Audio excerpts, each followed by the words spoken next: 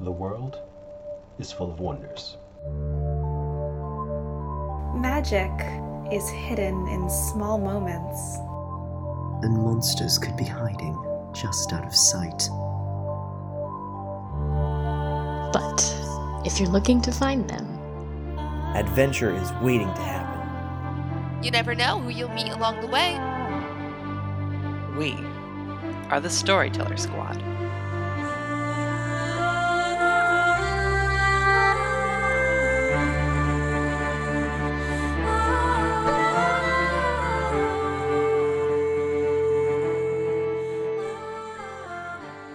Hello, adventurers. Welcome back to the Storyteller Squad. Thanks for joining us for more Monster of the Week here in Autumn Falls. This week's introductions are a tasty treat from Bethany Miller. Hi all, it's me, the beloved Bethany Miller. As you can see before me, I have 7 lovely drinks provided by my coworkers from left to right. A classic black coffee, slightly bitter and withholding secrets, but if you take a sip, it's got a hint of cream and sugar because he's nicer than we all think. It's Agent Lonnie Whitaker. Next, we have a chai latte. Unassuming, quiet, you think nothing on it when scrolling through the menu, but secretly it packs a flavorful punch and it's one of our best menu items. Don't tell him I said that. It's Hugo Rashad. Next, we have the fall classic. This pumpkin spice latte warms you up on a cold day, holds some wholesome goodness, and rocks those fall colors. Now you may be asking, Bethany, are you mean enough to put out a pumpkin spice latte and call one of our hunters basic? And yes I am, because she's basically the best, Aiden Brightwood. Beside it, sitting very close, very, very close, we have a matcha latte. Matcha is notably one of the edgier flavors in appearance and reputation, but the second you try it, you realize it's mild, comforting, and always good to have around. It's Raven Eugenia. And in one of our tall sizes, the smallest size of the store, we have a unicorn frap. Sugary, sweet, pastel cottagecore aesthetics, hard to find in most of our stores due to its magical tastes, and altogether much more caffeinated than you initially anticipated. It's Felicity Starnbrook. Then we have one of our more interesting creations behind the counter. A hot chocolate, 3 espresso shots to give it some extra spunk, a pump of every single different flavor syrup we have, good God. Good in small doses, but better in large ones. We have our resident demon and my bestie, director Damien Edgecrest. And finally, who am I? Why, look no further than the Trenta Berry Hibiscus Refresher. Bright pink, over-caffeinated, first an acquired taste, then an unfortunate addiction. It's me, Bethany Miller, and welcome to the Storyteller Squad. Oh my gosh. Oh my God. That was incredible. I need That was good. all of those drinks now. You need most of those drinks now. Well, you I don't need necessarily I need need all one. of the scoops. Good God. I've heard the every drink in one cup referred to as the graveyard drink. Wait, really? That's a real thing? That's awesome. Well, we're going to get graced with 2 intros because I wrote poems about exactly what's happening. So we're going to use that as sort of a stand-in for the basic summary to catch us all up. So, life on the line, in pajamas this time, but our man will be fine so long as he's rescued by a lime slime, Agent Whitaker. And Emery has left the Zoom call. He's scared. I tripped on the way out. Welcome to the game, Agent Whitaker. Worried? No, that's just my face. When the chips are down, let's hope this nerd's our ace, Hugo Rashad. Her friend is a magical rabbit, fueling her passionate conspiracy habit. The pressure is on, girl, so don't miss your chance. Grab it, Raven Eugenia. And remember the slime? Well, he's here to kick ass and chew bubblegum, play baseball, and roll in the grass. Someone get that summer camp brochure away from Damien Edgecrest. Fresh off a hot date, not afraid to be out late. She's ready to spill secrets right out the gate. There's a lot on her plate, but she's still doing great, Bethany Miller. She might have a headache, but there's a heck of a lot at stake. Let's see if her magic gets the whisper to break their traditional kill order before it's too late. Felicity Starnbrook. You can't send her home. She's a vagabond angel, which is normally cool, but right now she's in hell. No, wait, heaven. And it's hell again. Okay, let's get her rescued. This sucks. Agent Brightwood needs some heroes. Lin-Manuel Miranda, move over.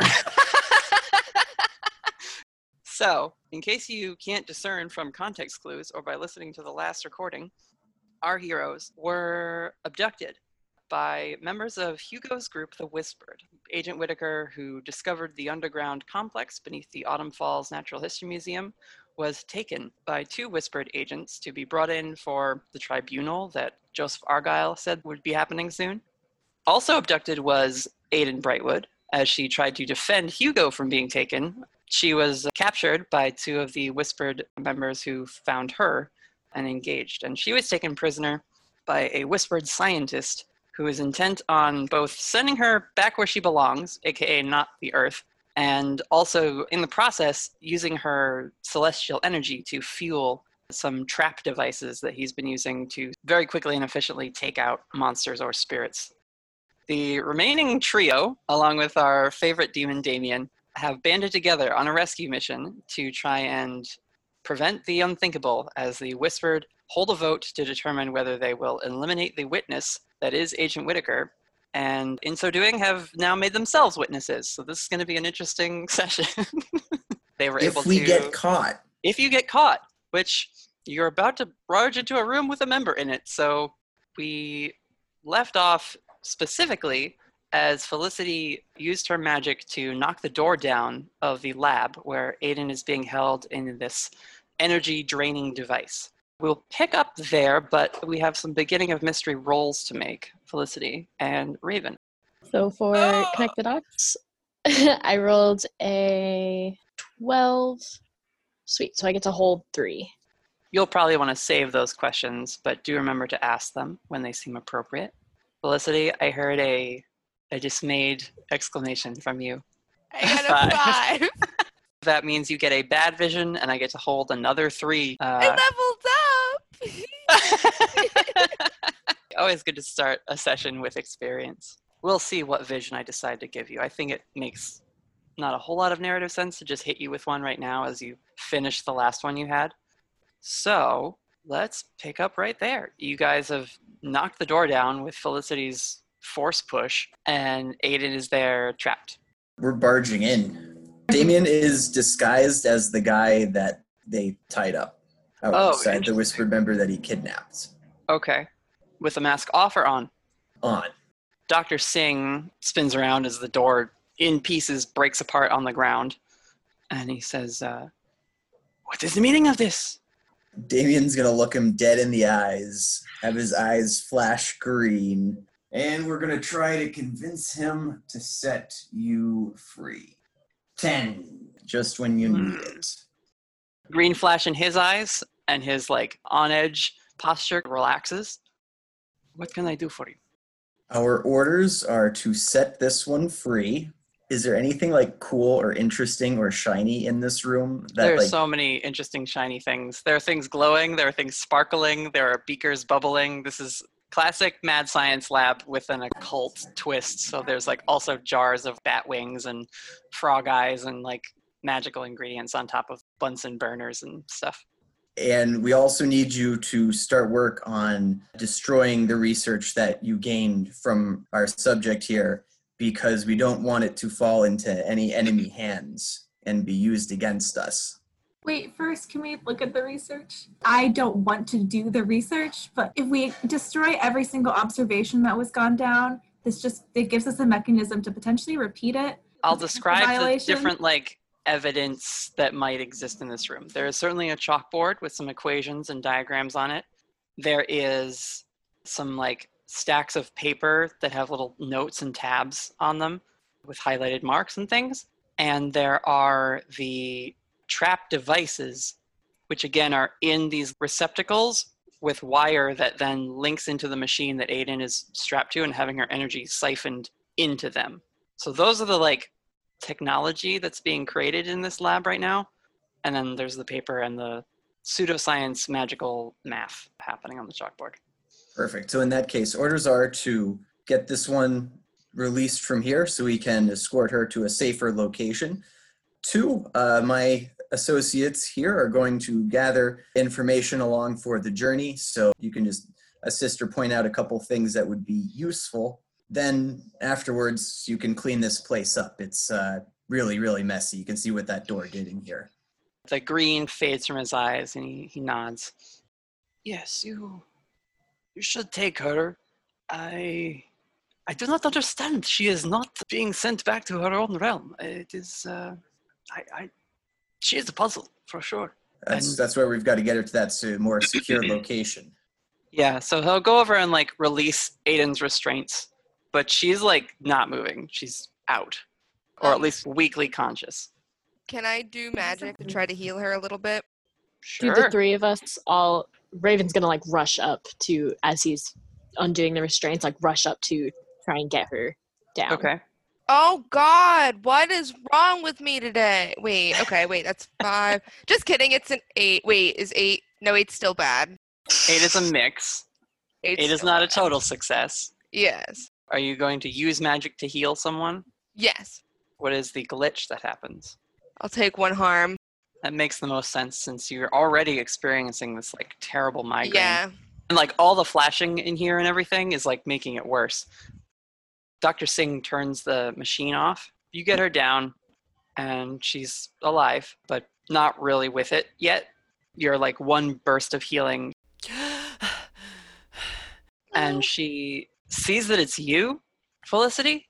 She's got extreme muscle fatigue from being basically electrocuted for the last 30 minutes.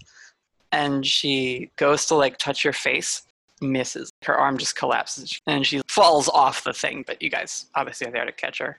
And you see Dr. Singh, like, he goes over to the chalkboard and he picks up the thing that will erase all the equations. Do you guys do anything to stop that? Or, because Bethany, you were saying you wanted the research? Is there like the a notebook? equations. If he had like a notebook of research, I was gonna say Raven would nab that. Taking yeah, a take picture that. of the chalkboard is a good idea. There is snaps a a... pic. Okay, Good. so Bethany snaps a pic, he then erases it. Raven, there is a notebook.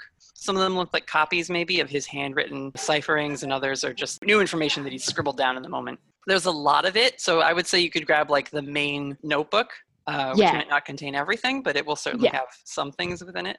Yeah, don't grab whatever like loose papers are around and shove them in the notebook, and then just take the bulk. And The most as you he's can like grab. erasing the chalkboard, he's got this puzzled look on his head. He keeps like scratching his like short, neatly trimmed white beard. It does not make sense. She should go back to wherever. We've been compromised. You know where they're having that tribunal. Yes, of course. Word's We gotten should out go. from some of these things. We're just trying to wrap things up and try to keep this on the. We know how important your work is, Doctor. Yes, it is. And he actually turns around and like checks Aiden's pulse. She will be fine. And he's just like puzzled, essentially. Raven is staring at daggers at him when he tries to touch her again. Do you stop him as he like approaches you guys? I think she'd like have a hand on her knife and like see what he does, and if it's just touch her and like check her pulse, she won't do anything, but she is like staring at him like try anything. Yeah. He doesn't approach in like a threatening way, mostly because of Damien's magic, but he like approaches the way a doctor would, where he like takes his pen light out of his pocket and is like checking her pupils and things, whatever. And so as soon as he like has erased the thing and goes over to his computer and like basically deletes a bunch of files on it, he then goes over to the chalkboard and starts like writing again. I will clean up in a moment. And he's like now writing more equations, but mostly it's like sentences where he's just like, could not banish despite maximum output, greater yield on traps. Like he's just now like taking notes on what he's just experienced, which counts as new research, and so he doesn't have to destroy that. That's fine. I could let him have that one. But as you guys leave him to that, you turn around and there are 2 figures in the doorway. I can only do like one at a time. So the 2 figures in the doorway are this sleight of frame woman with just like a halter top in black and loose baggy pants, and then a gentleman in the blackout suits. And Damien, you recognize him. It's the same guy that came to the camper. And so the 2 of them are just standing in the doorway. The guy has his tonfas out, and the girl starts to like run her hand along these tattoos, and they start to glow a little bit with like an amber color. If any of you are looking specifically at her eyes, you see they catch the light very reflectively. Let's pick up with Agent Whitaker and Hugo Rashad. You 2 are in the tribunal chamber, that low dais with the high walls with balcony seating for the different elders of the Whispered. After that like long period of screams from someone and Hugo's stomach sinking, being like, oh crap, they have her. A few moments later, there is a loud bang as the elders are quietly conversing amongst each other. And it sounds like a desk falling against a wall or being like dropped out a window. It's very loud. It's a big crash. Without being told, Haru and Zuri both give a glance at Ria and Noriko, who are still going to stay on guard, and they both leave to go investigate what that noise is. And you do see a couple of the whispered elders. They now are talking more agitated. You can't really make out the words, but that explosion sound, there are now people arguing, more so than just like talking. Argyle turns to you, Hugo. I really hope that's not what I think it is. Hugo's going to take a moment. He's going to take another moment. He's going to turn to Whitaker and ask, who took you and when did they take you? Tia just left about a couple hours ago, maybe? What were you doing before they took you? Sleeping. Oh, Hence no. He gestures to his pajamas. Yeah, can we get a canonical description of Whitaker's pajamas since we were goofing about it in Discord last week? It's listen, I would love to leave it up to the imaginations of everyone in this Okay, chat. fair enough. Can we get a thread count? In the thousands. All right. He wears wool blankets to bed. But over whatever warm, cozy, sexy images you brought up in your head, he does have a nice, thick bathrobe over the whole thing, which he grabbed when he woke up, I imagine. So some time passes. Ria keeps glancing down that hallway where her sister and Haru ran down. What more could go wrong is the expression you're reading from her, both body language and eyes, if you look over at her, Hugo. The elders of the Whispered, who have their hoods up, leave the different balconies and are just gone for a moment. And you see Argyle sit down and just like rub at the bridge of his nose. And they all start to come in through different doors and stairs that lead up into these balconies in this big round room.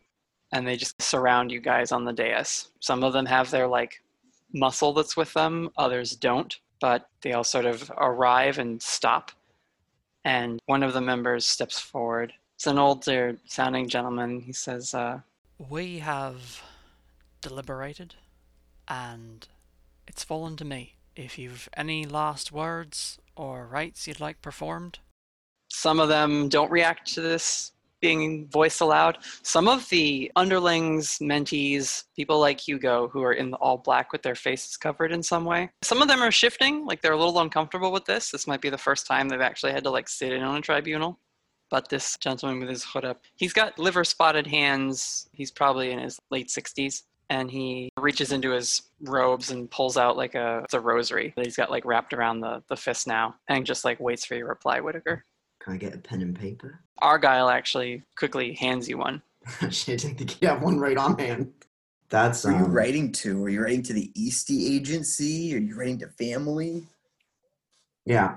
He's composing a quick bulleted list to the Eastie Agency, what to do with his possessions and whatnot. And while he's doing this, he's looking around the entire time for any escape route out. Why don't you read a bad situation? I would love to read a bad situation. Thank you, Natalie. It's only a 7. I can still hold one.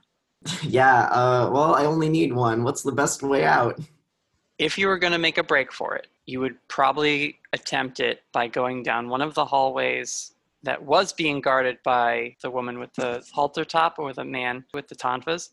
Where they were standing are just empty corridors that lead somewhere, but no one is like specifically in front of those doors now. But everyone is surrounding the dais. Everyone is surrounding you. You would have to like get through them somehow, or so. Can I ask the question? Who looks the scrawniest? Well, there's. Now, I know they're like all magic users, but who Right. looks the scrawniest? Right. Well, the two in black that were standing behind where this older gentleman came forward with the rosary and is like asking you to be like, "What are your last words, kid?" They look the smallest in terms of their like frame and build. One of them is a young woman. While she has like basically a veil covering her lower half of her face. The rest of her outfit is reminiscent of an apostate in like a nunnery. And the young guy standing next to her also looks very like, what is the thing they go to? Seminary? No, seminary, thank you. Yeah.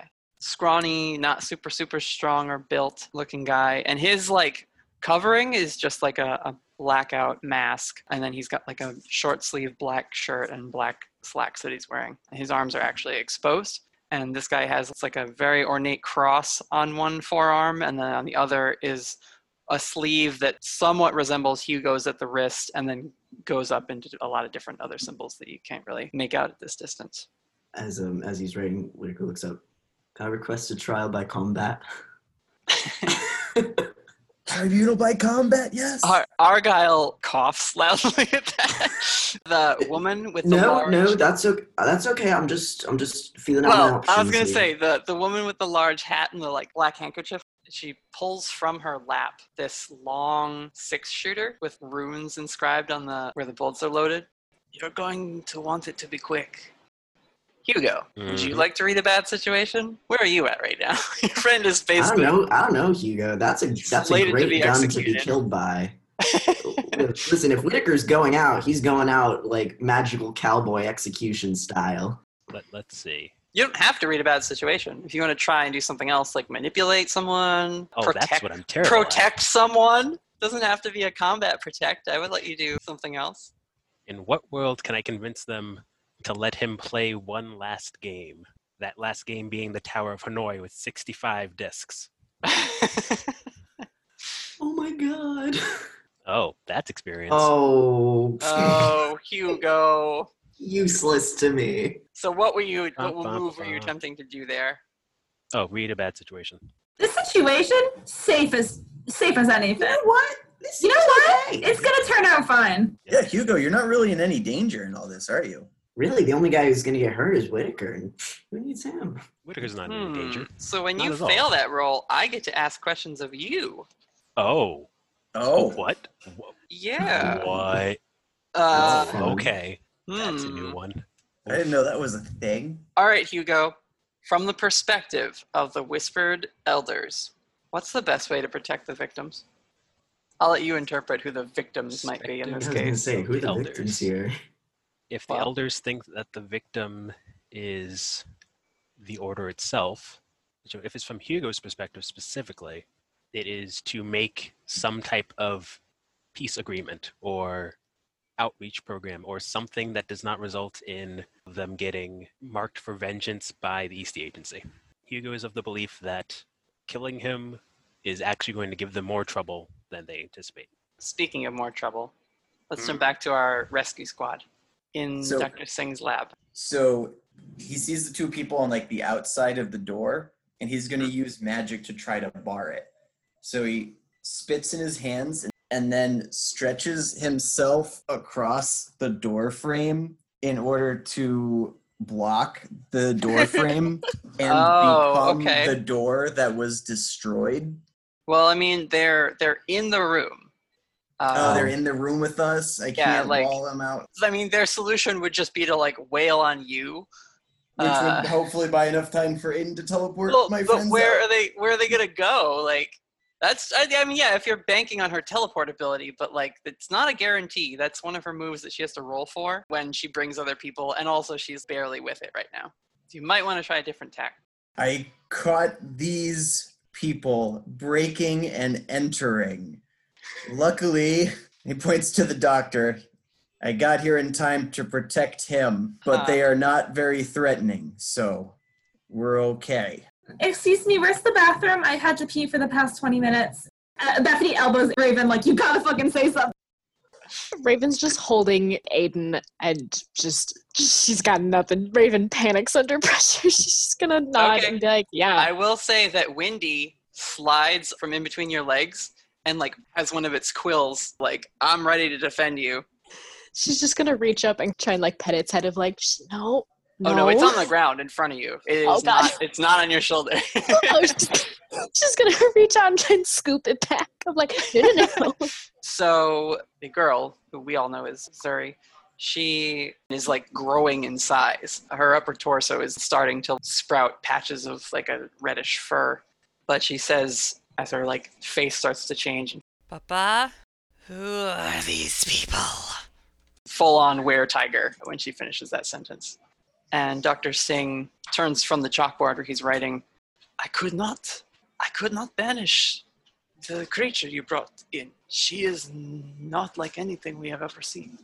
And the after effects of Damien's magic affecting his mind seem to have him just stuck on the supernatural puzzle that is Aiden's inability to leave the earthly realm.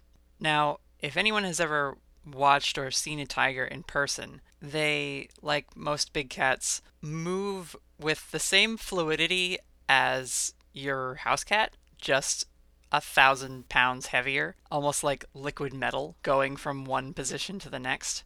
And that's how Zuri moves as she enters the room. She only takes 2 steps, but it is very intimidating. And she scans the group of you, sees Aiden hanging off of Raven's shoulder, and asks you, Damien, where did you say you caught them? They had blown open the doors. I found them here. The man with the tonfas says, how did they blow the doors? I didn't see. They don't appear to be armed. I noticed the library passage was opened, so I came down to investigate, heard the explosion, and showed up here. He walks over to you, very tense, and gives like a look, and you see his eyes go wide, and he takes a leap backwards. And he says, it's the shifter. So... Because he knows the guy that you're trying to look like. Can I make a move? Yes, please. Yeah, please do. I'm going to do a fight move. And I'm going to use something I would believe personally that Bethany would have because she just went on a Tinder date. First, I'm going to move in front of Damien. And I pull out my pepper spray. I don't think I'm close enough to either of them, but I hold it out. I'm like, I will not hesitate. And he's further into the room now. And when you say that, he doesn't drop his guard, but it significantly lowers. And he's just like, Zuri, hit the lights. And with her tail, the were-tiger flicks a switch on the wall, and the lights in the lab all turn on full brightness to illuminate you and everything in the room. And he looks at Bethany, looks at Raven and Felicity, and he says, oh no. Raven just gives him like a sup nod. Just like stares right at him like, hey. uh-huh. Still just holding up Aiden. Yeah, Zuri stomps over. Which one should I take? And she's got her claws up, like she's ready to go because he just said it's the shifter. And he's just like, hang on. What are you doing here? How are you here? I'm coming to get my friend out. And Haru looks at Raven with this incredible intensity, like suddenly he's almost being forced into the ground by this immense weight and is fighting back against it. He's shaking, and he lowers his tonfas and he just says, damn it, I can't do this anymore. Damien's going to turn to face him as Dr. Singh. What can't you do? Oh, snap! And then he's going to turn to look at the daughter. She punches you. That's right. That was earned. She can see her dad. But I mean, when with a snarl, she just like bats you because like now you're trying to impersonate her family members. It's claw attack. It would be 2 harm. Do you reduce it all? I only reduced by 1. She is using kick some ass if you want to inflict harm on her. Yeah, I'm just going to do my life drain to absorb some of the energy from the punch. So 1 damage to her, and I will heal for 1. Yeah, so like as she slashes through you, you basically just activate it on the arm that slashes through, and she pulls it away, and it's kind of smoking and burning, and she's like, and at this point, the guy takes off his mask and like throws it to the ground and steps between Damien and Zuri, and he's like, wait! And she says, they've seen. We should bring them to the tribunal. Get it all over with at once. And Haru just kind of glances back over his shoulder, and like now it's his face, and he's like, you've never seen him look this way, Raven. He just says, no. and puts his defense stance up in between your little group and Zuri. So, what do you guys do? You gotta convince this were-tiger to back down, or that what they're doing is wrong. Raven's gonna take a little step okay. forward, like standing her ground kind of stance, and she's gonna look at the were-tiger. We're taking Aiden, and we're leaving. Zuri regards you, but looks at Aiden, and for the first time really sees how messed up she's doing. Go ahead and roll to manipulate someone. 8. Okay, so that's a mix. She does look a little thrown off, both by the fact that Aiden is still here and also by how rough a shape she seems to be in. This is a girl who is used to throwing those traps at a lot of supernatural enemies, and they are instantly and supposedly painlessly banished away. So she slowly extends one of her large paws towards Aiden. Does it look threatening? Like, does she look like she's reaching to hurt her, or...? It's not threatening or sudden. She just looks like she wants a better look at Aiden, who still has her head hanging down as you help to keep her on her feet. Raven will let her touch Aiden, but she's going to do the same thing of, like, really obvious hand on the knife, staring her down. So Zuri slowly lifts Aiden's face, and her intense hunter's eyes narrow as she sees how exhausted and out of it your friend is. And she says to the doctor, "What were you doing to her?" And he walks over to the trap canisters and picks one of them up, which is glowing with that golden light. "I was trying to send her away like the other spirits, but it did not work. It's as if she could not be sent from this world. I cannot explain it, Zuri." I don't like all this talk of banishing and sending people home. David takes like a step backwards. Haru looks to you, Raven, and he says, "You know what she is." Yep. And he's still now like, he is shaken because he knows the Whispered would say he's got to kill you. But he's known you since you were 9. And like, is probably one of Raven's like few friends. Aiden, for the first time since you've gotten her out of that machine, puts less of her weight on you and takes like a step. And only her eyes glow gold. She can't seem to like muster the full effect. But she looks at the were-tiger. "I don't know everything about how this order works, but it is not the way to protect people." And Aiden puts a shaky hand on Zuri's and looks at her and Haru. And rather than look angry, she seems to regard them with this strong, sorrowful empathy. "You're not strangers to tragedy, are you?" And then she looks over at Dr. Singh. "You, Whispered, have done awful things because you think it will keep the ones you care about safe. You're wrong. That's not how it works." And a golden glow starts to form in her chest. And Raven, she lets go of you and takes a slow step forward towards the door. "You can't send me home, Amir, because I don't belong where you think I do." The glow in her chest starts to get brighter, and she takes another step. "I don't belong with the rest of my family." Another step. "And maybe I don't belong here either." And Aiden's wings appear and extend behind her, and she leans against the doorframe to the lab like it took a lot of effort for her to pull that off. Zuri and Haru step back a bit because they've never seen her in this full angel form, and Dr. Singh raises his hands to shield his eyes from the bright light. "But I am here, and I'm going to protect people."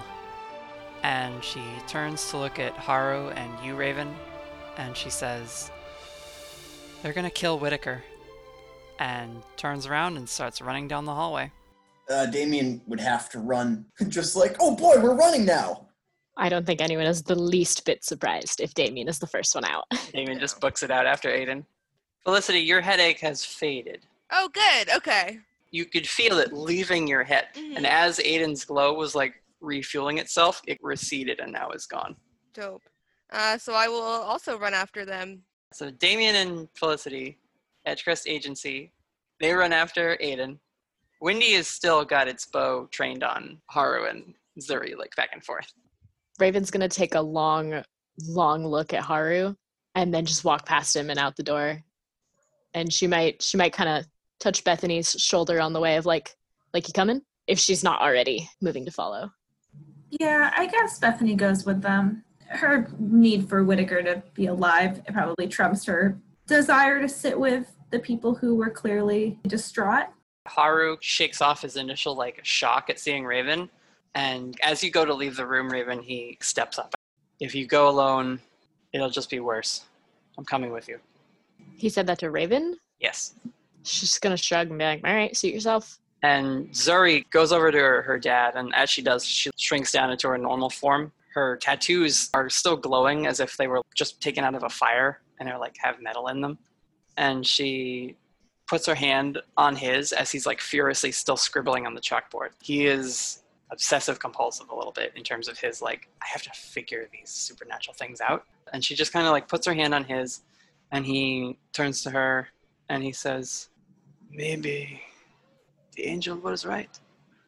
Looks at the canisters, looks at her, puts his hand on her shoulder where the tattoo is still like glowing. You can almost see his skeleton through his hand because of how bright the color of the tattoo is.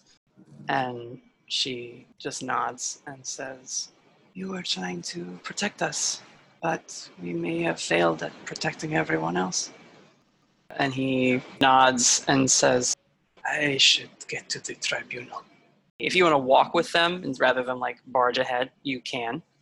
No, I walk with Haru and Raven. I say thanks for like not killing us. That's pretty cool of you. He says, just because I'm not going to kill you doesn't mean the others will stop. This is a serious mess, Bethany. God. And he winces, thinking about all the ways this could end very badly, and just continues to move purposefully alongside Raven. As you're like going through the tunnels, Aiden is just like slowly jogging. Every once in a while, she'll like stop and put a hand on the wall and be like, if you want, I can turn into a horse. We can gallop. Are these always big enough? They're not really big enough for a horse, Okay. no. Damien, if you want to like assist her, you could Oh, just yeah. help her along. So they did this thing in the war movie where like the one guy's limping and he does like the throw her arm over his to help her along. She's clearly exhausted, but as you're like doing this and probably going on and on about like, yeah, I'm going to protect people too because I don't belong anywhere, like blah, blah, blah, like repeating what she said. Or like quoting from the movie and like, don't worry, kid, we're going to get you home safe. We're going to get you back to your Susie. We're just going to get there. Just one more step, kid. One more step. She smiles and says, we make an odd pair, Damien Edgecrest. Let's go back to the tribunal chamber. So one of the guys in the hooded robes steps forward. He lifts his robe at the waist and takes out a black sword and just approaches you, Whitaker. Argyle is like, he can't interfere, but gosh, he's uncomfortable with this. And Hugo, you know this is Maury approaching, ready to just do the deed, get it done. How big is this guy? 5'5". He's not big. He's like an older guy, and his hands, unlike the guy with the rosary, who has like said a prayer over you, some rites essentially. But this guy's hands are aged but calloused, and the way he grips this thing is like he's used it his whole life. Yeah, no, Whitaker sort of just not intending to fight here. He just like shrugs off the bathrobe and he's just gonna say like, agency's gonna come looking for me. If I don't report in, they'll come looking. You'll have a whole other mess on your hands. That's all I'm saying. And underneath the bathrobe, peeking out from under a little sleeping tank top he's got, y'all see a nice 2 crescent-shaped scars on either side of his collarbone. It looks fresh, and they're kind of purple and ugly. They almost look infected. Dark veins spreading from them. Yep. The gentleman with the sword sees that, like he's eyeing you from beneath like the low hood that he's got on. And he says, I am sorry for what must be done to protect the Order, but if I can offer you some peace of mind, it will be quick. And he gestures at the bite scar on your chest. And you will not need to suffer with that curse any longer.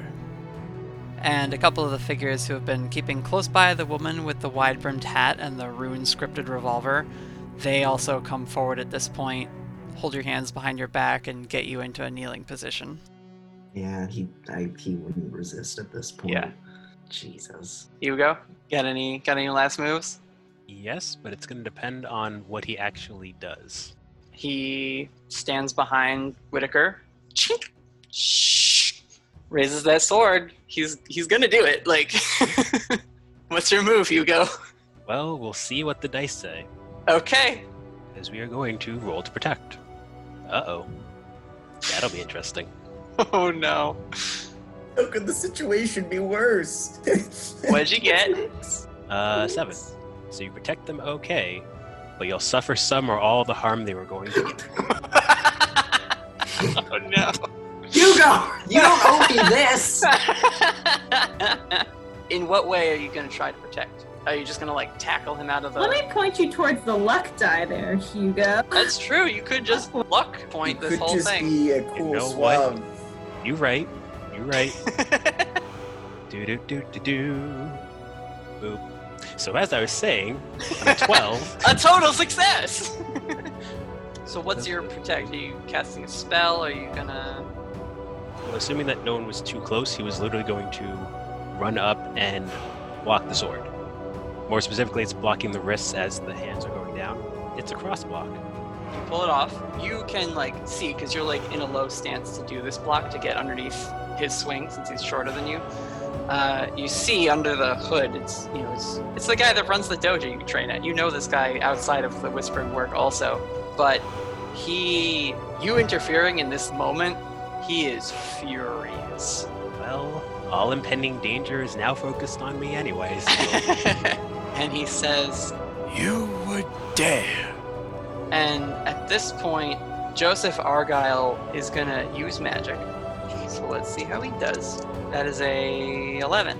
He is going to create a barrier. He runs up beside you, Hugo, pushes Kojima off the dais, and then with his like tattooed arm rolled up and glowing, slams it into the earth, similar to how you used the Eskrima sticks during your fight with the Kitsune. And the entire dais glows blue, and blue light shoots up, essentially creating a barrier around the three of you. Blocking off all exits. Thank you, Argyle. He stands, takes his hood off, and says, I cannot let this go on. And every member of the Whispered at this point are all guard up, ready to go. One guy who's in the mentee outfit, it's standing next to a person who's seated in a chair, says, Argyle, back down. We've decided your vote can't make a difference here. And Argyle says, I'm tired of allowing the archaic safeguards of the Order to dictate our actions. It lessens us to kill this man. You all trusted me when I moved to induct Hugo into the Order. Trust me when I say this. The world is shrinking, and it's only a matter of time before someone else discovers us. Someone without any ties to the world we guard humanity against, or at least claim to. If we kill this man, how are we any different from the monsters and supernatural threats that we have sworn to fight back against? and you see a few people shifting and kind of glancing around, and he says, I motion to disband this chapter of the Whispered. And at that, the room is silent.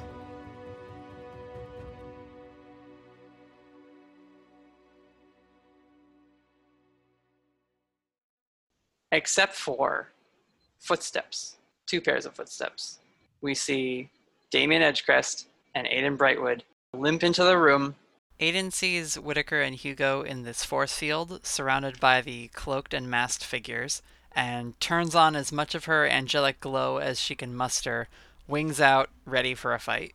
So when Damien came in, he had shifted into that grizzled war vet from the movie, so he was like in the military uniform. And then when he sees like Aiden go into like her super cool form, he's like, oh, are we doing our forms now? And then he just goops. Yeah. Do you do anything to make his goop more threatening?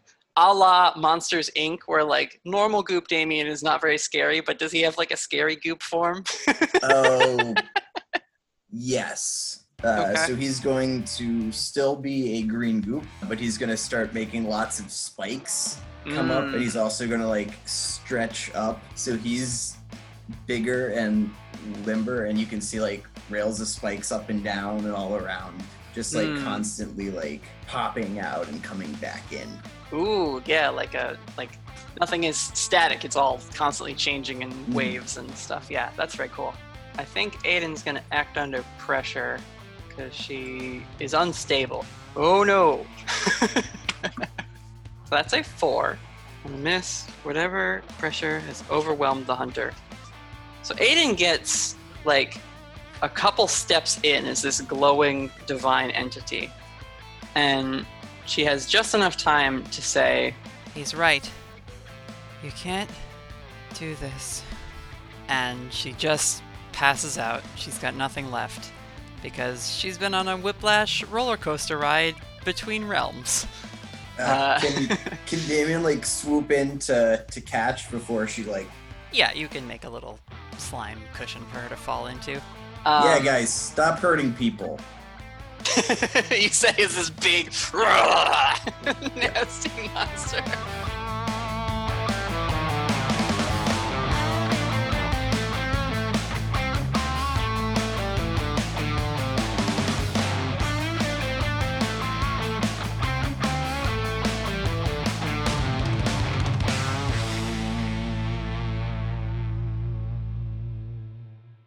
Hey there, adventurers. So, funny story about the ad break this week. It was supposed to be another compliment corner because our official #1 fan, Amanda, is the sponsor and asked us to say nice things about each other. And, well, we said nice things about each other for half an hour. It was really special and an amazing gift to us as a team, so thank you, Amanda, for that. We are going to have to release that full clip down the line as its own little bonus episode because it's a lot to stick in the middle of a normal narrative episode. Also, because our episodes are edited and come out a while after we've recorded the live session, some of the compliments relate to story events that are slightly spoiler flavored. So yeah, stay tuned and eventually you can listen to us all get real deep in our feels and love for each other and this story. And if you've got something you'd like us to promote or compliment during this segment, you can contact the show about sponsoring an episode. Our email is thestorytellersquad@gmail.com. Just know that if you ask us to say nice things, we might go a little overboard. Thank you again, Amanda. You are now not just our official #1 fan, but also the first official sponsor of bonus content for the podcast. So you can stick that feather in one of your amazing historical costumes. You wholesome frickin' friend, you. Be well, adventurers. We'll catch you later.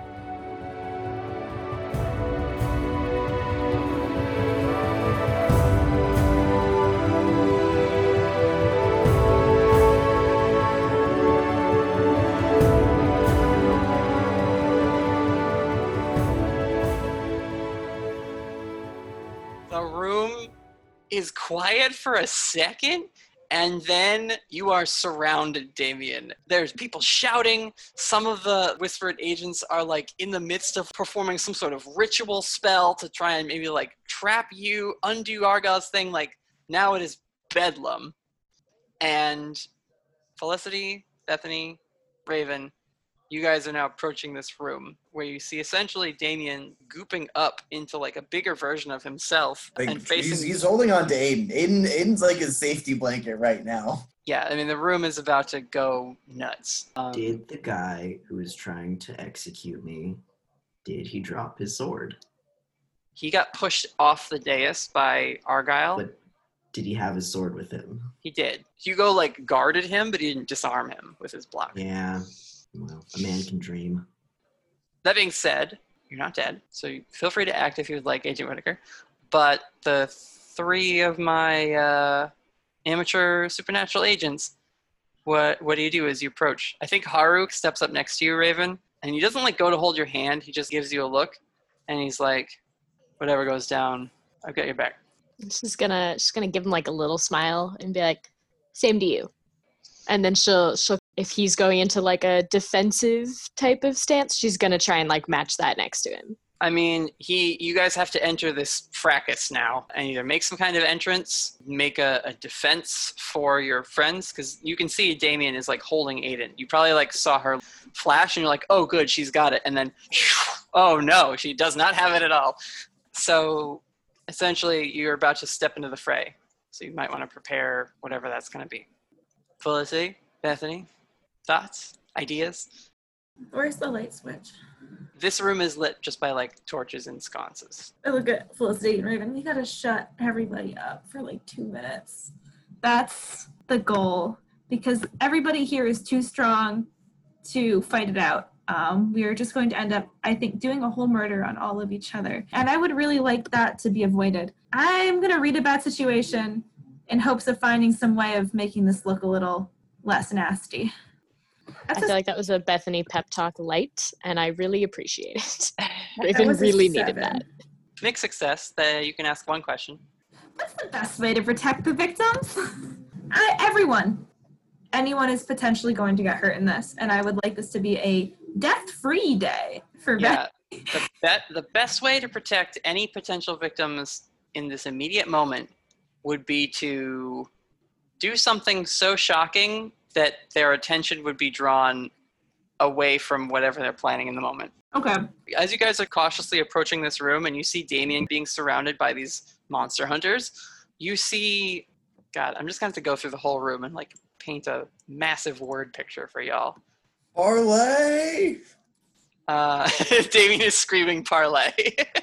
The tall, broad-shouldered guy who was sitting next to the hooded figure that was sitting down is like fixing onto his hands a pair of brass knuckles, hits them together, and like sparks fly off them, and it makes the sound of a very heavy thing dropping. It's significant. You notice it amongst the like noise. And the person sitting slowly stands and backs up against the wall. Rhea and Noriko, who are in like the guard position, are the first on you, Damien. Rhea has all 4 of her arms, and she's like in a position to like deflect or maybe come in and attack. She's like gauging your new spiky form. Noriko also is a little taken aback because like, why didn't he do this on the camper? And so she's got a spell that she's working on forming with her offhand. The women with the wide-brimmed dark hats stand and pull out those guns with the runes on the barrel or on the handle or somewhere. Somewhere on these guns, there's silver markings. This is a band of gunslingers. They are about to start firing at people. The main lady, the leader of that group, is like shouting orders now at all of them. The 2 guys who were like holding you down, Whitaker, who got knocked back also by the spell, they're running over to her to take up defensive stances. The man who gave you the blessing, Whitaker, and had the rosary, he is like slowly skirting the edge of the room, trying to get a better look at Aiden.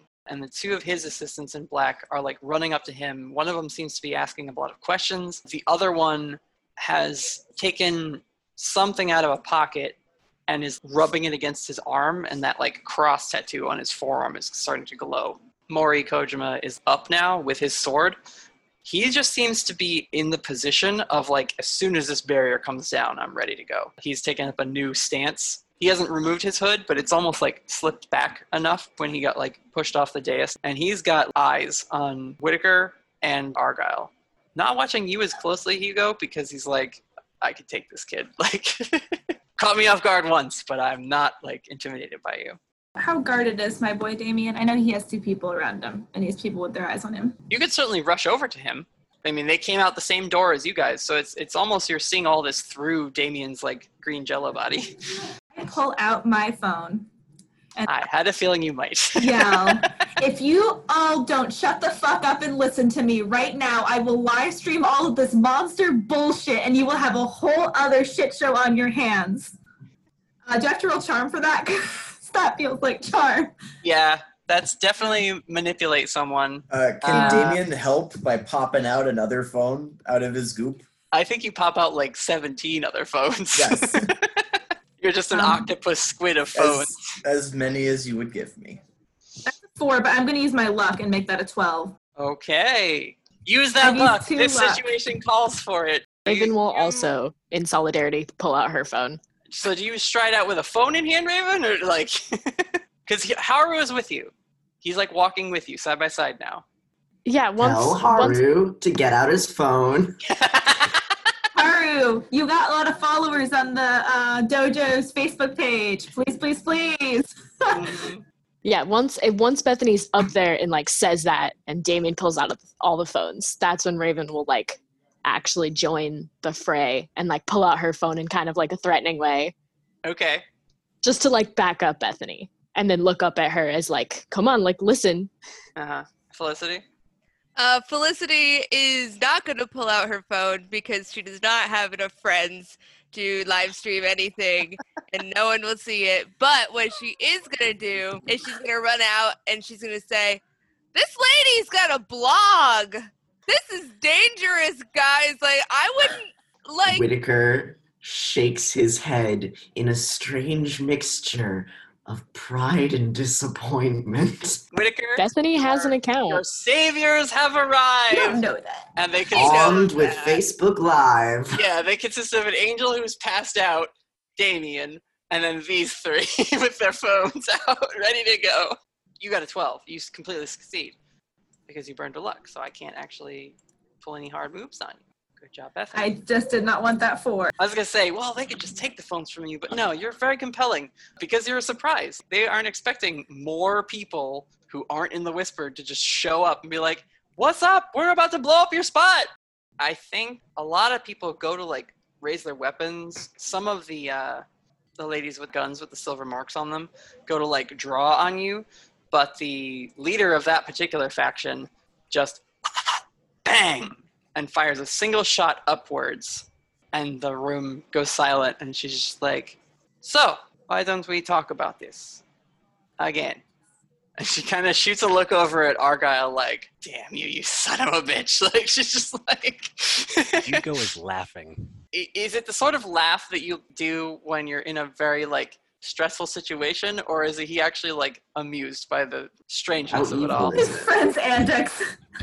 It's pure it's a combination of amusement and you done fucked up. But the you done fucked up being directed towards the other Whispered members. So Argyle nods at the lady that shot her gun into the air, and he says, agreed. Everything is much more complicated now. And that barrier lowers. At this point, Dr. Singh and Zuri also step out into the room. They quickly skirt away from your little group to not like be associated with you. Haru does not, however. He stands right with you guys. And at this point, Mori Kojima turns around. He sees Haru there, and like without his mask and everything, he's just like, what are you doing? And Haru just stiffly bows and apologizes. He says, I'm sorry, but I'm done. And then just stands there stiffly. Mori still has his sword out. He's just like gripping it white knuckles at this point. Not that he's going to attack, but he is just like, he's one of the Whispered members that maybe didn't form this group, but it's been his whole life. And so he just sheathes that sword, goes over and stands next to a couple of other hooded members. The man with the rosary beads wrapped around his wrist slowly approaches you, Damien, but he's also cautiously like got his eyes on Aiden in your arms. Has Damien stolen rosary beads? I would imagine probably once or twice. Perfect. So then when the guy starts like walking up to him, he's like, oh, cool. And like pulls out his own pair so he can have the same thing. His arms just like literally drop and he's standing there like dumbfounded. And the young lady in like the nunnery getup rushes over to him and puts herself in between you, Damien, and this guy. Back off, creature from the abyss! She's got like a very mouthy, like high-pitched, like squeaky voice, which I'm not going to be able to do. Damien twists Bethany to put her behind him, and he's going to turn his head and have the same sort of hood that she has on. Back off, you scary church lady! And ignoring this interaction, the guy with the cross tattoo on his forearm walks over, kneels down over Aiden, mutters something softly, and like puts his hand out, and gold light suffuses his hand and goes into her. And you see she stirs a little bit. And he looks over at Dr. Singh. So this is what you're up to in that lab. Dr. Singh just shrugs. She is not of this world, but apparently she is not of any world. Rhea goes over to join her family. She kind of like berates Zuri. She's like, you let them go? Zuri just frowns and just gestures at the mess that everything has devolved into in this large viewing chamber. I don't know what's going on. This is a big, complicated mess. You can't pin it on me. Hugo, what do you do now? Honestly, at this point, he's going to check on Whitaker first. Is Whitaker still, like, crouching? As soon as Hugo blocked the sword, Burger's like, oh, we're doing this. So he's waiting for the next beat, like the next hat to drop, pretty much. Might even be, like, back-to-back with you, Hugo, up on this dais to, like, keep eyes on the whole situation. Oh, no, Whitaker whispers to him, who do you think we could take best? Absolutely none of them. Afraid he'd say that. Mm-hmm. Which one do you think Argyle would take? You see that one with the hat? Yes, clearly. Yep, that is the prime entertainment. Speaking of Miss Carla, her group slowly lower their guns and put them back into their holsters. The person who had been sitting next to that guy with the brass knuckles is now walking back, and she also takes her hood off. She is an African-American woman. She's older than you would say Argyle is because her hair is all white. She's got a lot of like smile lines and like sun wrinkles on her face. And she says, Joseph, do you really think it would be best to disband? And he says, I think it is unconscionable to continue, given the mandates we would have to fulfill. And she says, I have never liked how this organization invites others. It always has been a bit of a strong arm. And she looks over at Carla, looks over at Maury, regarding the other elders in the room. The gentleman with the rosary beads takes his hood off. He's got hair that is going white, but is still a little reddish. He looks old man thin, very like sharp cheekbones essentially, and a little bit of stubble on his face. He is still slowly approaching Aiden. We have stumbled into something that I cannot make heads or tails of at the moment. And he kneels down next to the young man who still has his face covered, but is like just healed Aiden. The good news is we all want the same thing. We all want to leave this room feeling healthy, and we want to leave here with our friends also feeling healthy, and we also want to keep everything that has happened today under complete silence. So the good news is that we can all have what we all want. We just have to do it nice and slowly. And if our group could go second, I want someone else to leave first. Carla looks back at her group and she says, what do you think? Are you tired of this? One of them shrugs, another one nods sheepishly, and the other one walks over towards the dais and stands next to you, Hugo. And she says, he's right. The way we work is not how the world works anymore. It's kept our group safe, but if we're out there killing people to keep a secret, it makes us just like them. She points at Damien. But she gives you a look, Hugo, of like, I'm with you.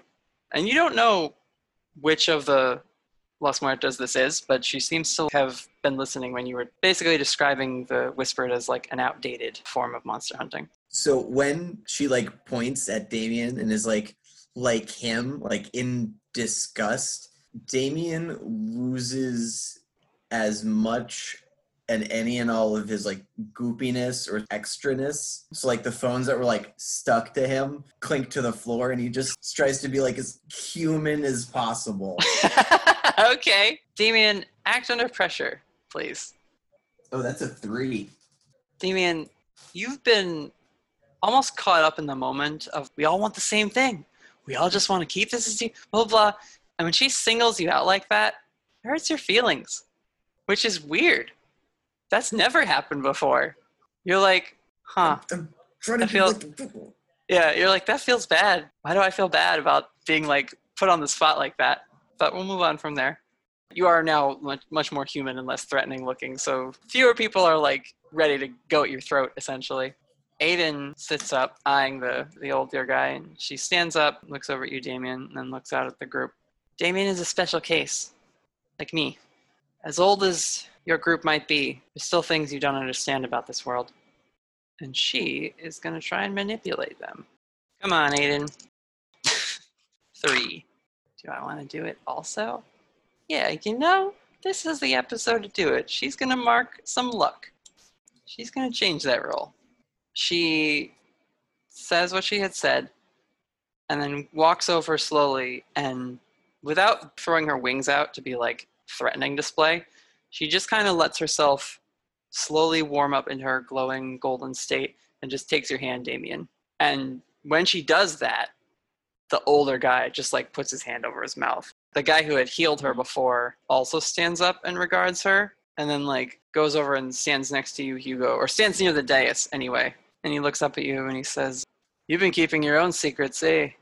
Seems like the thing to do around here. Suffice to say, the world that we have been trained for no longer exists, and we failed to adapt to it. It's time for something new. Noriko, as soon as like Raven and Felicity and Bethany came in the room, her like attention on Damien ended and her spell also fizzled. And she walks over to you, Raven, takes her mask off, and is just like, "Oh my God." And then like looks at Haru. He gives her a nod. She nods. And she's like, "Hugo's right.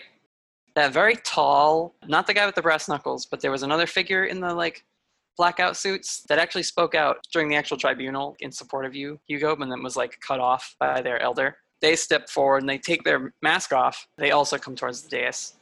And they say, "I've never been okay with killing witnesses. I wish you'd said something like this earlier, Hugo." And they turn around. There's the briefest shift in their form where they get a little bigger, similar to how Zuri did. They don't shift fully, but you notice they like puff up their chest a little bit to be like, "Bring it on." Whitaker's running the odds again. Yeah, you seem to be gathering a movement of backup now. Argyle gives you a look, Hugo, and he steps away from that like center podium and says to you, "When one light goes out, it's best to light a new one. If this is how the world is going to be," gestures over at Aiden and Bethany, Felicity, and Raven, "that I'm not the one to be calling the shots." Carla, she's constantly surveying the room, but she approaches you, Whitaker, and she says, "How big is your agency?" Big enough to cover the United States. She nods. "Stay out of my way." And she turns and gives like a loud snap, and all of Los Muertos follow her, and they leave the chamber, just like, "We're done." Claire Graves, the older lady with the white hair in a bun, the guy with the brass knuckles, who is like her ward or protector or whatever, like comes over to her, and she says to you, Hugo, and the two of them leave also at a different door. Mori at this point has sat down cross-legged, and Noriko comes over, kneels in front of him, also bows and apologizes. She says, "I'm sorry I couldn't be what you wanted me to be." And he takes his hand off the sword where he's been like holding it, and just like puts his hand on her head, pats it once or twice, and he says, "I never wanted you to become a weapon only. You must decide what you will do with what I have taught you." And he stands, removes his hood, looks at you, Hugo. "My time is over, but I hope that the future you will fight for, you have a clear image of it." And he leaves. Haru and Noriko stay, though. Oh, guys, people are leaving. I kind of want to. Ada just squeezes your hand. She's like, "I'm going to stay." Sounds cool. Raven's just going to walk up and join that little group because she was like behind them. She's going to come up behind like Aiden and Damien and just like put a hand on one of their backs just to... Are you going to hold hands with the group too? Bethany takes Raven's hand. If they're all holding hands, yes, she will hold hands. All right, yeah. And she'll kind of gesture for Haru to join with her. Haru doesn't, but he does go. he does go over to stand next to Hugo, and he says, "So, what now?" Same thing as before. Hopefully with, and he looks over at Agent Whitaker. Less killing. I'd appreciate it. Raven's gonna glance at the group next to her and be like, they were gonna kill Whitaker. Oh my god. Raven's got one empty hand for you, Hugo. Come on. Raven's gonna look at Hugo and kind of hold out her hand a little bit and be like, come in. Felicity, you kind of, Felicity muted, so I didn't hear, but you joined too, right? Yes. You're holding hands. Good. Oh yeah, you're in the group. There's no way Felicity would not be a part of this little hand holding. Felicity seems like the type to break up two people, so she has two people's hands to hold. She wouldn't be on an end. I think as Felicity approaches, Aiden grabs her hand and just holds on like real tight.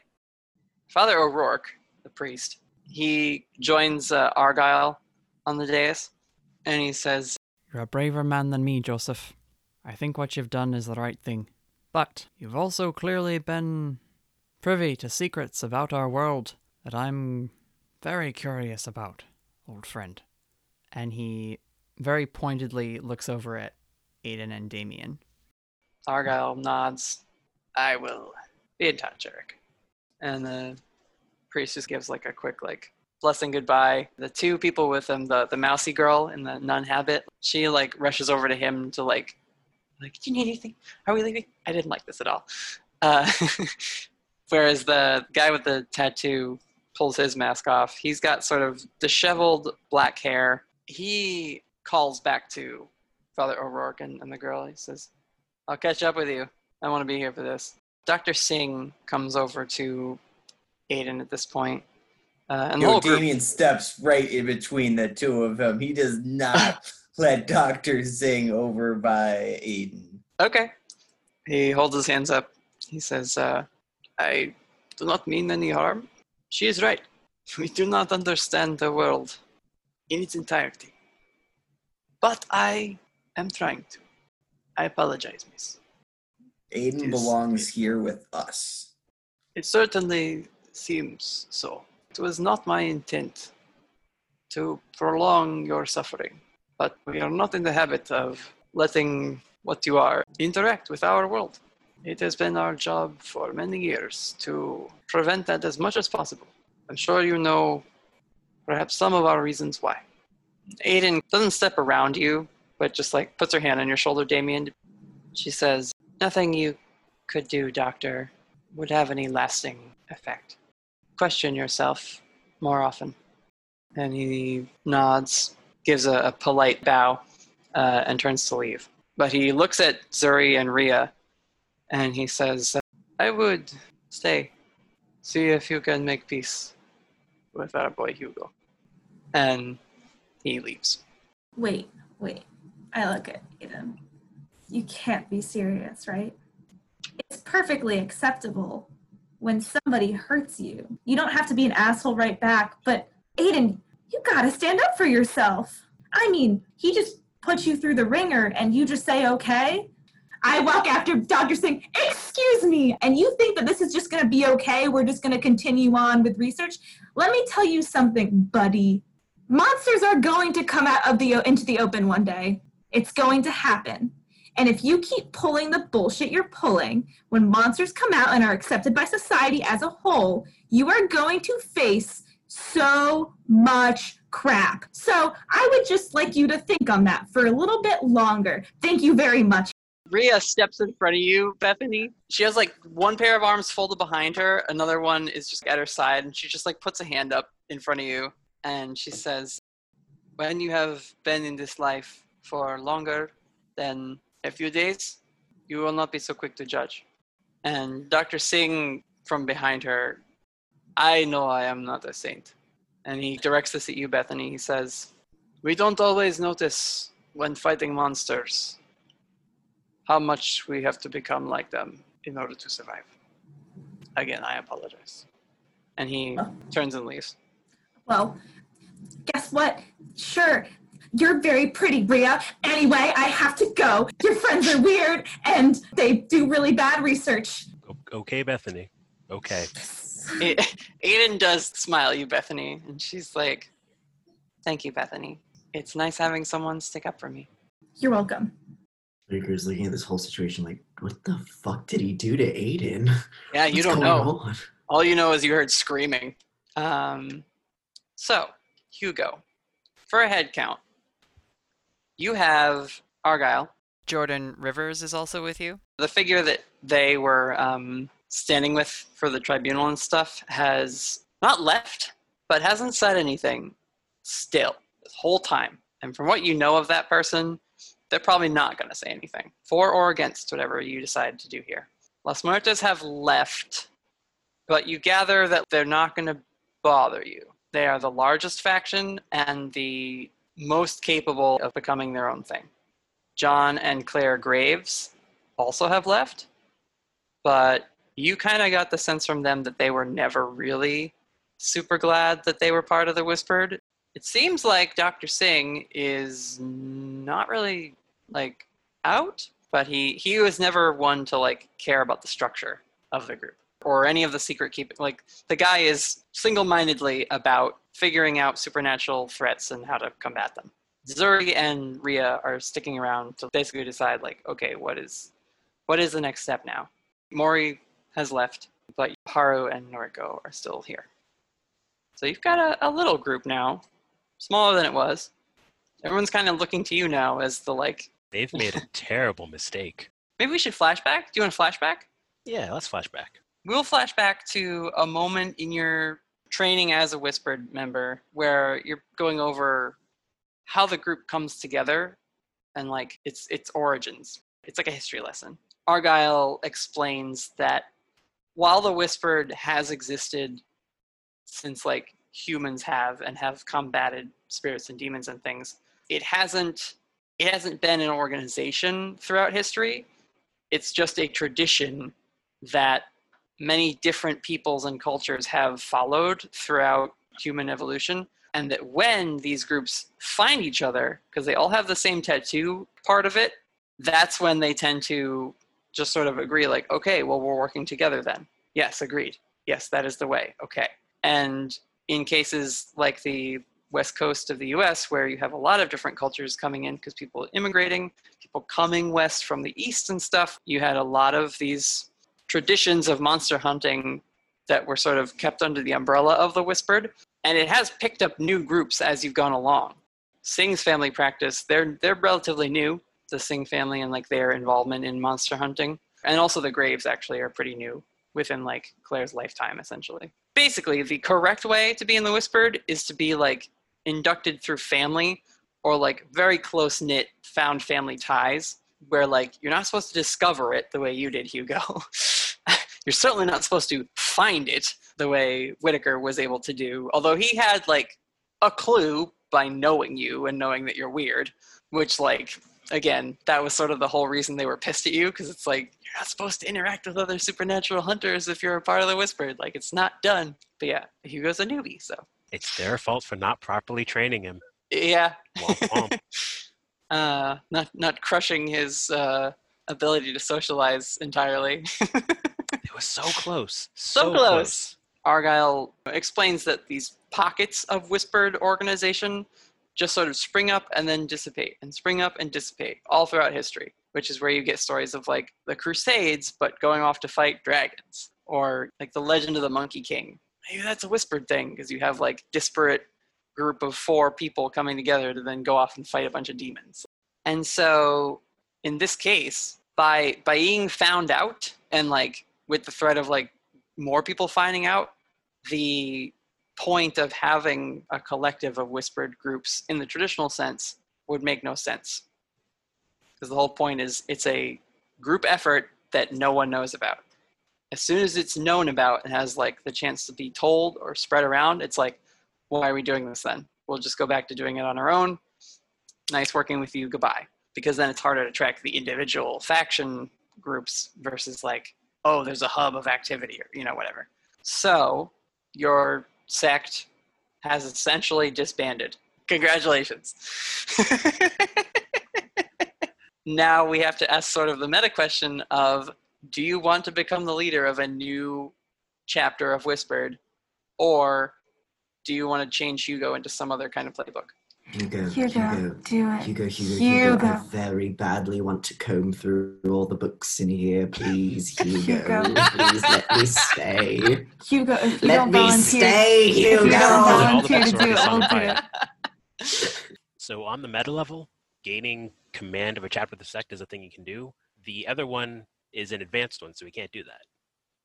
What's the other one? Changing to a different hunter type. Oh. How many times has Hugo leveled up? This is his 3rd time. Ah. All right then. So I guess he's in command of a chapter of a sect. 'Cause why not? I'm sure we could bend the rules if you need to change playbooks, but if you want, Yeah, like if you feel it would make more sense for him to be like, nah, dude, I'm out. I'm finally out. That's the thing we could do.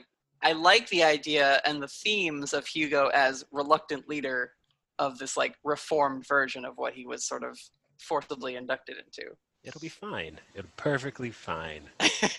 What could go wrong? Hugo, as your first action as the new leader of this sect, consider an alliance with the East Tea Agency. You and I have to have some talks. Very With tea, well. hopefully. Oh, absolutely. Rhea approaches you, Hugo. She says, I think you are an idiot, Accurate. but you clearly have a talent for gathering people to your side. And she steps down from the dais, walks over to Zuri. See you at work on Monday. And the two of them leave. Essentially saying, we're with you if you want to keep this going. The young guy with the cross tattoo and who's part of O'Rourke's group from the St. Peter's Church says, I also am going to want to talk to you about all of that. Just like big pointing circle at Aiden and Damien. I'm sure you don't understand it all, but I would like to be filled in at some point. I'll fill you in, but just so you know, that's up to them. He stops, looks at the two of them, and says, I guess things are changing. Take care. And he leaves. so you're leading a whole group of people. It seems that way. Leading is a strong word. Organizing. Facilitating. How are you feeling? Not just about that, but it seems like a lot's probably happened in the time in which we were doing a lot of other things. Oh, I'm fine. I'm totally fine. Spoiler alert, he is not fine. I feel like that's sarcasm, Hugo. You're the smart dude. And the fact that you really, really don't want to lead, I think people say makes you a better leader. But I don't really know how true that is. But I do know what's true is that you are really perceptive and you're usually pretty on top of your shit. So she like kind of bumps his shoulder with her shoulder. You got this, bud. And also, if you ever need extra coffee, you can have some on the house if you come by the store. You really think I'm doing this by myself? Really? And Argyle steps up. I'm not going anywhere. I will be at your service. She kind of smiles at Hugo. You know, I was really banking on you being the boring one of this group. Jordan has like turned to go and has taken the hand of that elder with the hooded cloak. They turn back to you and they like just gesture like the call me symbol. So they leave. So now you guys are pretty much alone. As elegantly as he can, Whitaker puts his bathrobe back on. Man, I can't wait to go back to my... Oh no! And Raven I just cannot glances at Felicity. wait to go back to my bed and sleep. About that, Do you they have something to add, Miss Felicity? the people here flipped it over. Wait, flipped what? The bed? No, the whole the trailer whole got flipped in the kerfluffle. It was real bad. Haru It like got you, drops, but he it was he just drops a his huge tonfas mess. and like in the way of like a young mid-20s karate instructor who's like dealt with angry parents before. It's just like, dude, I swear, I know we got off on the wrong foot. We did not do anything to your trailer. All right, will someone It just got else flipped. please care to explain what happened here? Your trailer's upside down, Agent Whitaker. I'm really sorry to tell you. You're gonna need to find No, another place I to gathered sleep. that fact is pretty clear in the dome right now. That's the fact I can't stop thinking about, actually. I want to know why. Well, we don't know why. Why? All right, I'm actually really bad at this. So, Felicity, remember that vision you're supposed to get at the beginning of sessions? yes. Now you're getting one now, baby. Oh no! I'm gonna tell you the truth. I so fair. Felicity, you are not in the room. You are in the woods on the outskirts of what seems to be like a simple village based on like the shoreline near an inlet on the coast. But this village in front of you is burning, and people are running around screaming and crying for help. And you look down at your hands, which are engulfed in flame, and back in the present. Are you okay? You were just about to tell Whitaker what happened to his truck. Yeah, I mean, it was the night and we were attacked by all sorts of things. Yeah, yeah, Whitaker, I flipped your trailer. Sorry. Is everything all right? I don't know. We've seen her have vision. Like, we know she just saw something. Her right? eyes like glazed over white, little bits of like static kind of trickled from the corners of her eye, and she just like stopped mid-sentence. Felicity, what did you just see? I am confused. There was a village, and everyone was running around, and they were all yelling because it was on fire. But then, my hands were on fire. Like fire powers, awesome fire, or like, oh no, my hands are on fire and it's 3rd-degree burns. Well, I would say fire were power. dying. Yeah, but maybe not awesome power. That doesn't seem awesome. Seems pretty the opposite of awesome. Felicity is clearly going through something and needs to sit down, needs water. Well, there isn't anything like that. You guys are still in this like weird trial chamber down here. Jesus Christ, I don't have water down here? Damien pulls out a water bottle. Water cooler dispenser. There you go. Damien, thank you. Damien, thank you. Damien, you're a savior. Thank you. I give it to Felicity. Drink, Also, take a breath, take a second, and then tell us once again what happened. Aiden sits down and like isn't obvious about it, but she's exhausted. Damien pulls out a small pillow for her that's like, it's really not comfortable. It's like really too decorative. It was like one of those extra pillows. That It's they like put a on throw top of pillow a from throw pillow. Yeah. She just like looks at it and she's like, I think I want to go home. yeah, no, let's pack it up. We'll figure out all the logistics of things tomorrow. Why are you here? Oh, thank God. I want to leave this room so bad. Everyone else is. Why don't we organize cars? Maybe if it's okay, if it's not too draining for you, Aiden, you can tell Whitaker what happened on the drive back, and we just sort of figure it out from there. Are we all gonna fit in Whitaker's truck? My truck isn't here. I got kidnapped. No, we drove your truck. Your truck's here.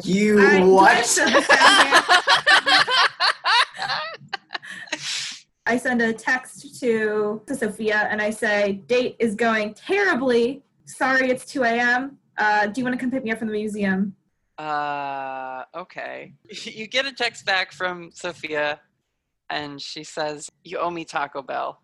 Damn, what a debt. And she's like, I'm coming. Isn't it like 4 a.m. at this point? Maybe later? It's the only place that's open. I'm just surprised she's up. That's all. Hope we all cut to a scene of all of us quietly eating Taco Bell. Yes, Yeah, our ears just off about crying in anime. a Taco Bell parking lot. Yeah, I mean, Sophia will come get you. It might be a little while, so you guys kind of have to like awkwardly wait around. Hugo knows the way from this room back up to the library chamber and then up in through the museum. You guys can leave. Raven's going to sheepishly hand Whitaker his keys. Okay. Haru and Noriko don't leave with you. Like they walk you as far as Argyle's like study, and then they say, we're gonna go home. And Noriko comes over to you, Whitaker, and she says, I'm sorry about all this. I can't imagine it's been easy for you either. Monster hunting life. Not particularly, but, could be worse. Could be dead. Yep. Could always be worse. Well, good night, and sorry for kidnapping you. You got me to throw an arm on you. She, I don't think she responds to that. Whitaker, do you need like a hotel for the night, or like, what are you gonna? What's the vibe? I was just gonna sleep in the truck. Oh, you can stay at my place. Was that Aiden? That was Aiden. No, Agent Whitaker, I've seen so many hotel commercials. Come on. Aiden looks at you, Damien, and she says, "You're not going to sleep tonight, though, right? Maybe we can do something." Oh, hell yeah. Well, if you're offering, and I'd really appreciate that, actually. I mean, you can't sleep in a bed that's upside down. Let's hope that's the worst of it. Do you guys all go home and then reconvene at another time, or how long into the night do you guys want to talk about this, basically? Bethany turns in for the night. I think she keeps her phone on and she keeps it like off silent in case people have another emergency. She texts her date. My friends are safe. They weren't ninjas. And doesn't really say much more on that. You don't get a response. Yeah, I didn't think so. But Sophia pulls up eventually in, I guess, your car? Does she have her own car? She has her own car. Okay, yeah. She pulls up, honks once, and is like, "Get in, loser!" I look over. Does anyone else need a ride? We can be quiet in the car. You don't have to talk if you don't want to. She says that mostly to Hugo and Raven. Yeah, I think someone's gonna have to go because we're not all gonna be able to fit in Whitaker's truck. I mean, technically, I could fit all of you in the fun part of the truck. True. Raven will go with Bethany and her sister. Raven also heard there was Taco Bell involved, and so yeah, they do go to Taco Bell. Mm-hmm. She specifically asked, like, we're stopping at Taco Bell before you guys drop me off, right? Absolutely. Yep. Sweet. Yeah, Sophia's like, "Yeah, Bethany's paying." Yeah, I'm paying. Felicity. Because Felicity wanted on Taco Bell too. Yeah. Girls trip to Taco Bell. All right. Damien turns to Agent Whitaker and just, Puppy what are dog your eyes? thoughts on food? I go get Taco Bell, you fucking animal. Yes. All right, Damien, let's go get some tacos. I am driving to a bed. Yeah, so Aiden, like, before, like, she goes to, like, open the door to Agent Whitaker's truck to, like, go with him. But she stops, she like, leaves it open, comes over to the car. And, like, as Damien's, like, piling into the back seat with Raven and Felicity, she just leans in and she says, "Hey, thank you for coming for me." That's what friends are for. Can I retcon really quick? Raven definitely gave Aiden a hug before she got in the car. She Yeah. definitely would have given her a hug and just been like, "I'm glad you're safe," before getting in the car and being like, "Hell yeah, Taco Bell." Yeah. You know, she says, I'm sorry for being a mess. You do not need to apologize to us. We are all messes. Cry. You've seen mascara down my face. So this was your life-threatening situation. This was your one. I've had two. Everyone gets at least one. Her So- eyebrows raise when you say this was your one, but she doesn't comment on that. Oh no. She's like, "Yep. Okay. Well, have fun getting tacos." Get some rest. And so she hops in the car with Whitaker. Felicity, do you want to say something? Yeah. Oh, Felicity, go ahead. Oh, you're just stretching. Stretching. Yes. Felicity's just in the back of the car ready for Taco Bell. I'm ready for Taco Bell. See, we have to come up with our in-universe Taco Bell menu items that are different than the real ones in our world. Oh, it's easy. It has everything on the menu. Yeah. Everything that was on the menu last month. Right. Give me the loaded potato griller. Yeah. Hugo, do you ride with Aiden Whitaker back? Keep your bike. Hugo's actually No, 'cause nowhere he to be went by- seen. He is working 4 hours. What is seen, though, is him with his phone out, looking at the group chat, and kind of smiling. Oh,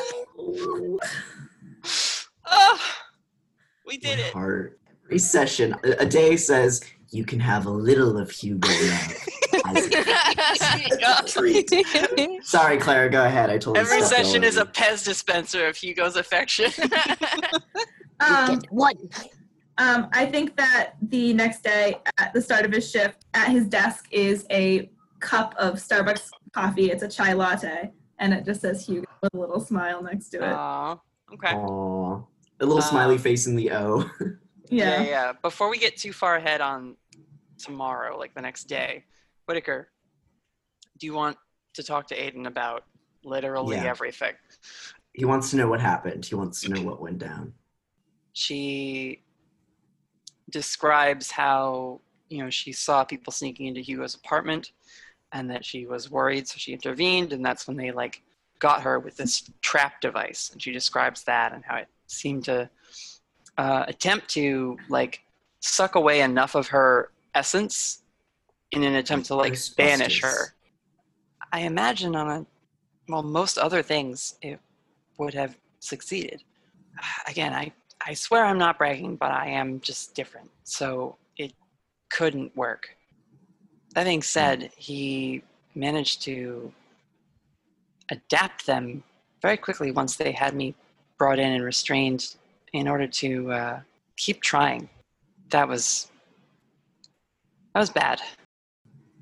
She kind of goes quiet. Has anything on this scale ever happened before? She thinks for a second.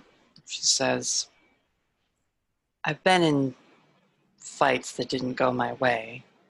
This was... Never been banished? Is the banishment new? Yeah. He might be going about it the wrong way, but Singh is, he's a brilliant inventor. He seemed very sure of himself at the very least. Another question. All that energy that he siphoned off of you, he said he kept it in canisters or something. What can that be used for? Is that dangerous? Not to you. Not to, maybe Damien. Essentially, rather than siphoning off a spirit or a demon's energy to banish it, with what he took from me, he can just outright overpower them. Is it like sort of an antimatter situation? I guess you could use that metaphor. I haven't done it in a while, and she her hand glows a little bit. I'm a little out of practice. I haven't really drawn on my abilities to the fullest extent of them in a long time. I guess you could say I need to warm up some more. Don't strain yourself. It sort of sounded like the more you use your powers, the more attention you draw, though. That's why I don't. Yeah. So if that's something you can guarantee doing safely without picking up any extra dimensional attention, you being a little more powerful might be a benefit to us. So something like this doesn't happen again. I have a feeling this is just the beginning. So I'm going to have to get a lot stronger. We all are. Did not expect the Nancy Drew trio coming in at the end there, huh? I'm scared for them. There's something special about those three. They're relentless, if nothing else. They are that. And you can't teach that. You can't teach that. So, I say well, you've actually already been doing some training with them, haven't you? Just a bit. I'm honestly not a great teacher. Well, considering how Felicity now has the power to overturn my trailer, surely there's something good happening there. And if you keep doing your thing, and hopefully they'll let me do mine, we can probably make them a little more capable, a little easier to defend themselves.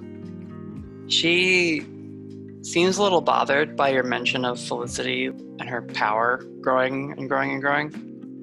Felicity scares me the most. And that's where we will end tonight's session. It's just a hard cut to the everyone else in the car having fun at Taco Bell, eating food. You're like, yeah, she scares me the most. Yeah. Yeah, actually, Stephanie's taking you know what shots it of hot sauce. Yeah. You know what it is? It's like that scene of them at Taco Bell, but this conversation of Aiden and Whitaker overlaid onto the footage of that. The voiceover. Ooh. Yeah, just that like Felicity scares me the most, and it's like a hard zoom in on Felicity like sharing cinnamon balls with people, Just eating your tacos. just having tacos. But like now there's like Giving a high contrast black and white filter over it. Yeah, and the footage just starts to like. The violins Snapshot. in the background. Yep. And that seems like a good spot to pick up on, and with a new mystery next time.